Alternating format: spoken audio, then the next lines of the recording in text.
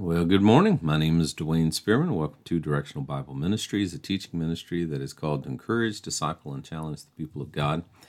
Today is September the 25th, and we are continuing our study through the book of Acts.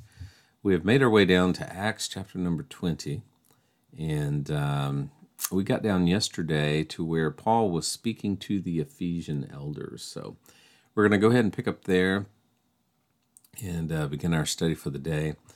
I am a little concerned. Internet is going in and out here. We're in the midst of some kind of storm.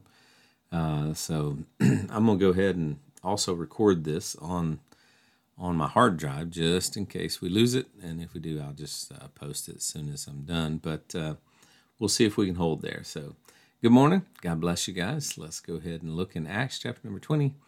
And let's read for context, verses 17 down through verse number 24, where we'll pick up some commentary there. So go ahead and get up our notes here. Good morning, Matt. God bless you, brother. Paul speaking to the Ephesian elders. And from Miletus he sent to Ephesus and called the elders of the church. And when they were come to him, he said unto them, now bear in mind these elders are those that are there in the Ephesian church where Paul had spent 3 years of his life in ministry to them. Paul spent more time with the Ephesians than he did any other group, so they were certainly very special to him. Good times, bad times happened there in Ephesus. And when they were come to him, he said unto them, Ye know from the first day that I came into Asia, after what manner I have been with you at all seasons. And of course they knew that because he had been with them for 3 years or more. I was serving the Lord with all humility of mind and with many tears and temptations which befell me by lying in wait of the Jews. And of course how the Jews turned on him there in Ephesus, as did, the silversmiths, some of the Gentiles, and how I kept back nothing that was profitable unto you, but have showed you and have taught you publicly from house to house. So Paul not only spoke to them when he went out in public, but he also spoke to them house to house, testifying both to the Jews and also to the Greeks, repentance toward God and faith toward our Lord Jesus Christ. So he says, I'm preaching to both Jews and Greeks here. I'm preaching repentance and faith. And bear in mind, while repentance is a part of the kingdom message, repent and be baptized for the kingdom of heaven is at hand, faith is required for both. I mean, there's an element of faith to both kingdom and grace gospels. And now, behold, I go bound in the Spirit into Jerusalem, not knowing the things that shall befall me there. And we talked about how, we talked about how that word in the Spirit there, some other translations will take that word and capitalize it with an S. Paul is referring to the Holy Spirit here that is drawing him toward Jerusalem, and I'm not knowing the things that are going to befall me there, save that the Holy Ghost, and that word ghost there is the word pneuma, just as the word spirit here is pneuma, witnesseth in every city, saying that bonds and afflictions abide me. And those words abide me mean await me. But none of these things move me, neither count I myself dear unto myself, so that I might finish my course with joy in the ministry which I have received of the Lord Jesus, which is to testify of the gospel of the grace of God. So Paul says here, nothing that awaits him in Jerusalem will stop him, because he does not count his life dear to himself. And we know as soon as Paul ends up in Jerusalem, the mob's going to swarm and he's going to get arrested and he's going to end up on his way to Rome. And the same thing can be said for for us when we are walking in obedience. We do not count our lives dear unto ourselves. Why? So that we can finish with joy the ministry which the Lord Jesus has given to us. And there's no greater feeling than being able to serve the Lord, knowing that you are walking in His perfect will, knowing that you are doing exactly what He desires for you to do. I believe that the reason our world is such a mess, we've turned our backs on God. There's no doubt. America is the generation that is burning down our cities right now is the first heathen generation in the history of our nation. They do not know God. They do not know God. They do not want to know God. Our colleges and universities, I work, I travel, I visit colleges and universities. I was virtually on the campus of two yesterday. They are not only godless, some of them are anti-God. They don't want nothing to do with God. They are secular bastions of hedonism. They have totally bought the woke left. They are signing their emails with preferred personal pronouns. They are encouraging immoral lifestyles. They don't want anything to do with God. And quite frankly, I have reached the point, if you send your child to one of those institutions, you're an idiot. I don't care how good of an engineering program they have. I don't care how good of a psych department they have. You're going to lose your child. And I can tell you that the vast majority of children that I have taught, and I have taught on the secondary level for years, social studies, Bible, history, the vast majority of these children that get thrown into these public abysses do not walk away with their faith untouched. They are scarred. It's a very few that are able to walk away.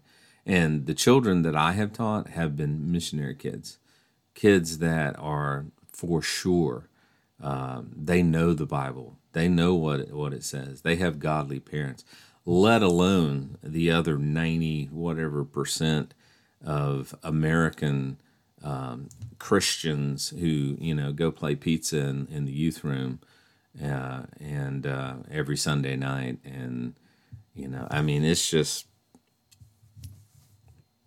we just live in a world that doesn't want anything to do with God.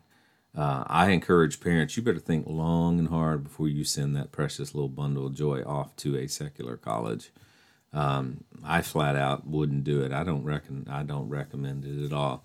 You need to send them to a good Christian, conservative, right-leaning college. And if the truth be known, probably 95%, it's off the cuff there, of students that go to college don't even need to be there. They're getting some worthless major that will not benefit them at all. If they're not taking some degree that requires them to have a college education, they really don't need to be there. We have got to break this cycle of thinking.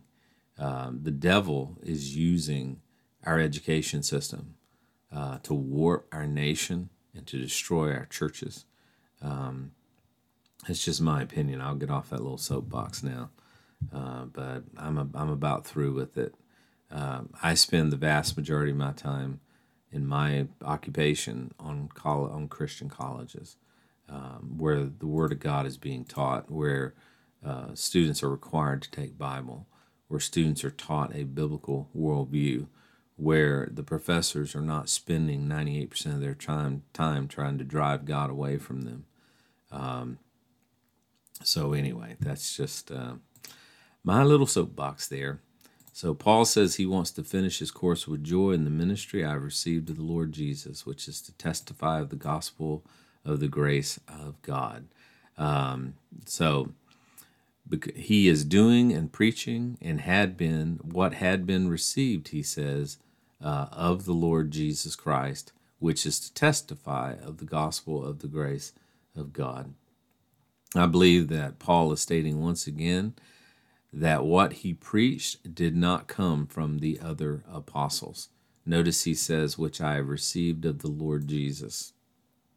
But from Jesus himself, the gospel of the grace of God. That's what Paul says that he has been preaching. And I believe that was Paul's unique calling. He calls that his own, because the other 12 apostles that were ministering to the house of Israel did not have that same calling that Paul had. They never had that calling. And until you realize that the Hebrew epistles and the Gospels are written by the 12, not by Paul, therefore they are going to be addressing the nation of Israel, who was still awaiting the king and his kingdom, and the tribulation that would come once the nation accepted it, which would result in the second coming and the establishment of the kingdom. You have to remember that as you are reading the Hebrew epistles, Hebrews through the book of Revelation. Don't try to stick the church in there. Don't try to stick the body of Christ in there. When James opened up his letter and he says to the 12 tribes that are scattered abroad, James means exactly to the 12 tribes that are scattered abroad. And it is not us. It's not Hebrew roots. It's not, all these other little groups. It is the Jewish people. It is the nation of Israel. And notice he says in verse 25, "And now behold, I know that ye all, among whom I have gone preaching the kingdom of God, shall see my face no more." Now he pivots back to the fact that he had been preaching the gospel of the kingdom of God. Now notice he says here, he received from the Lord Jesus the gospel of the grace of God. But now he says, "But I tell you all, among whom I have gone preaching the kingdom of God." He's obviously setting the two apart. "Ye shall see my face no more." So the only assumption that we can come to is that while Paul was given the gospel of the grace of God that he mentioned in verse 24, he still preached the gospel of the kingdom, and that's what he was doing there in Ephesus. Why? Because the kingdom offer was still on the table. It was still there. And Paul continued to preach this message even through the end of the book of Acts. You get down through Acts chapter number 28, Paul on Malta, very last words, "And Paul dwelt 2 whole years in a hired house. He received all that came to him, preaching the kingdom of God." He continued to preach that kingdom of God. He didn't stop until after he arrived in Rome. And when he began to pen the prison epistles. So, of course, today, these two gospels are mixed. Why? Because evangelicals have attempted to mix, and this is why they mix them. They want to mix covenant and dispensational theology so that we can all be happy and get along. And you look like in major denominations, Southern Baptist Convention, you've got men standing on the podium, that are covenant theologians. Albert Mohler. Prominent men. You've got seminaries that are reformed. And if you go there, that's what you're going to get. But then you've got other seminaries that are dispensational. You go to Louisville, Kentucky, it's going to be covenant. You go to Southwestern, it's going to be dispensational.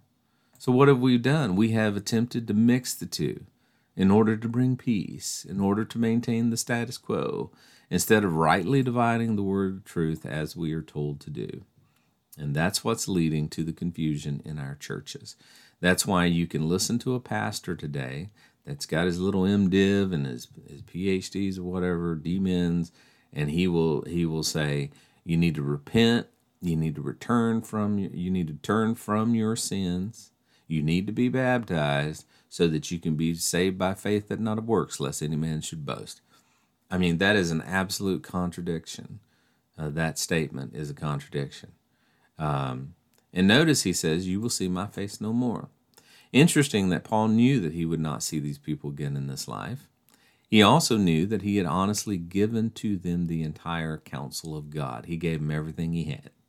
And then verse 26, wherefore, therefore, I take unto you to record this day that I am free from the blood of all men. Now, some commentators will say at this point that Paul is speaking here about the second death. He is not talking about the second death. I believe that he is referring to them physically now that the nation has rejected or is rejecting Christ and his kingdom offer. Blood's going to be shed. People are going to die. People are going to be hurt. Ezekiel said the same thing in Ezekiel 33, 1 through 9, when he said, Son of man, speak to the children of thy people and say unto them, when I bring the sword upon the land, and the people of the land take a man of their coasts and set him as their watchman, and when he seeth the sword come upon the land, blow the trumpet, warn the people. That's what Paul says I've done. I've been the watchman on the wall. I've seen it coming. I've blown the trumpet. I've warned the people that whosoever heareth the sound of the trumpet and taketh not warning, if the sword come and take him away, his blood shall be upon his own head. Why? Because he heard the trumpet, he took not warning. His blood shall be upon him. But he that taketh warning shall deliver his soul. So I don't think this is referring to the second death at all. It's referring to physically the nation of Israel is rejecting the king and his kingdom, and they're going to pay for it. And of course, Jerusalem's going to be destroyed, and the Jews are going to be scattered. He is merely warning them, or just emphatically telling them, I cannot be blamed for what is about to come upon you because of the lack of your heeding the message that I'm giving to you. Again, he is speaking directly to the Jew in the city of Ephesus. And then notice in verse 27, for I have not shunned to declare unto you the whole counsel of God. Now, this verse would seem to indicate that Paul had shared with them everything that he knew. I've given to you everything that I knew. And Paul preached both the kingdom gospel and a grace gospel in the city of Ephesus. And we see that. He mentions the kingdom gospel. Let me get back. In verse 25, when he says, preaching the kingdom of God, that's the kingdom gospel. But then in verse number 24, to testify of the gospel of the grace of God, Paul preached both. So he says, I have not shunned to declare unto you the whole counsel of God. I've given you everything. And he says in verse number 26, verse number 28. I got a little note here.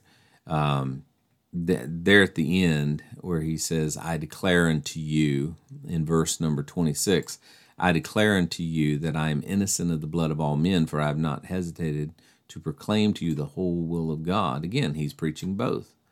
And now this will become very important to remember as we study the book of Ephesians. He's clearly telling us right here in the book of Acts that he preached both gospels to the Ephesians. So therefore, when he writes the book of Ephesians, he's going to be addressing both when he writes the book of Ephesians. And remember that only Paul's prison epistles are dealing with the grace of God 100%. His other letters, you have to look at the personal pronouns and who Paul is talking to. If you don't, it will not make sense and it will contradict. And we're going to see that before we finish even chapter number 20, because he's going to start throwing around some very distinctively Jewish words, like redeemed, like flock, like shepherd. Now, I know we've all heard those words from the pulpit in our evangelical churches today, but those are distinctively Jewish words that have to do with the Jews, the nation of Israel. Notice he says in verse 28, take heed, therefore, unto yourselves.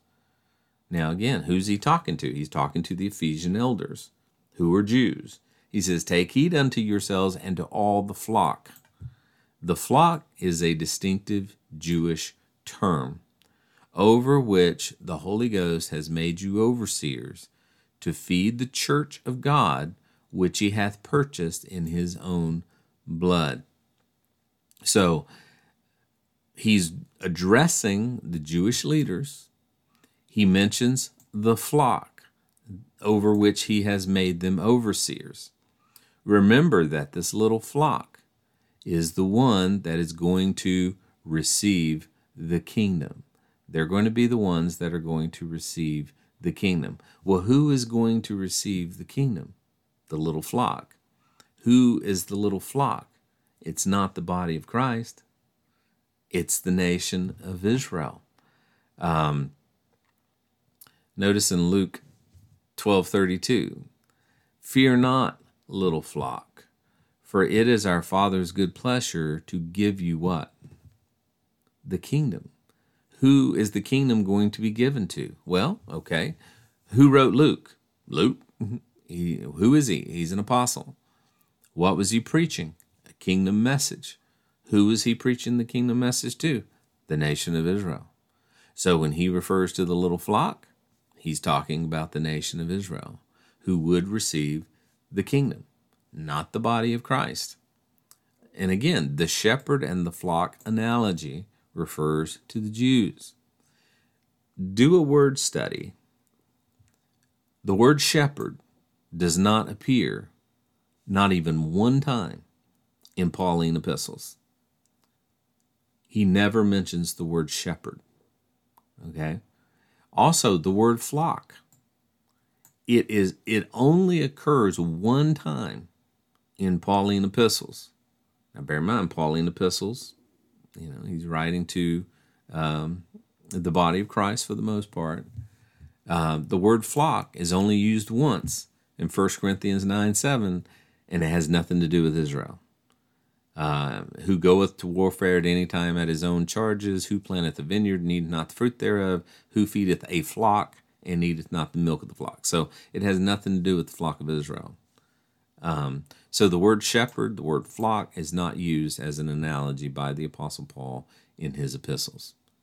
Therefore, the church of God, spoken of here in this verse, notice it says, take heed therefore unto yourselves and to all the flock. He's talking to the Ephesian elders, which were Jews. The flock is the Jewish church of God that he's referring to there. This would be the remnant of Israel. This would be those who had believed the kingdom gospel, which he had purchased with his own blood. Now, I'm out of time today, but we're going to look at some words as we move forward here,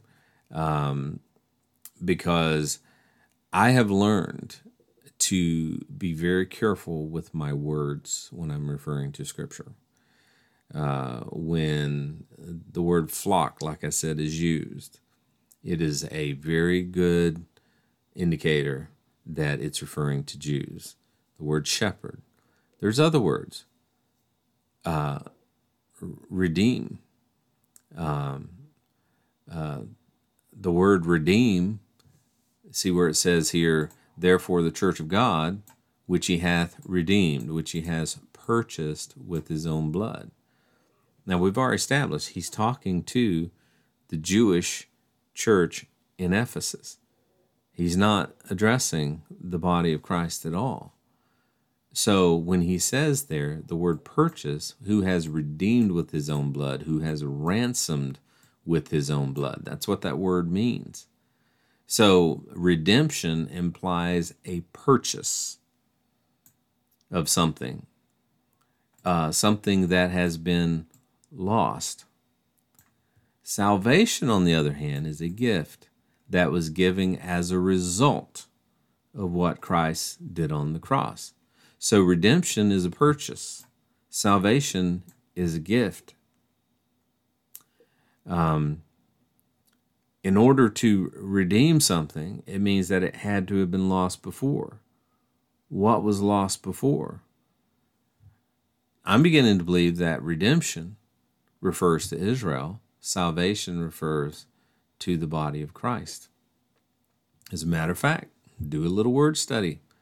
Paul only uses the word redeemed one time in all of his epistles. Just like he doesn't use the word shepherd, just like he only uses the word flock once and it doesn't refer to the house of Israel, he uses the word redeemed only one time in Galatians 3:13. And guess what? He's referring to the Jews when he uses that word. So we'll talk about a few reasons next time we get together. God bless you guys. James, God bless you, buddy. I hope you're doing well. And Matt, God bless you guys. Hope you're doing well. Hope you have a great weekend. Remember that next time we're going to get together is 8 o'clock Sunday morning. We agreed. I kind of took a poll, and everybody said, let's back it up, because some of you do have churches that you go and attend. So we're going to back that up to 8 a.m. on Sunday morning, and we're going to restudy everything we've learned Tuesday through Friday of this week. So God bless you guys. Hope that you have a great weekend. God bless you.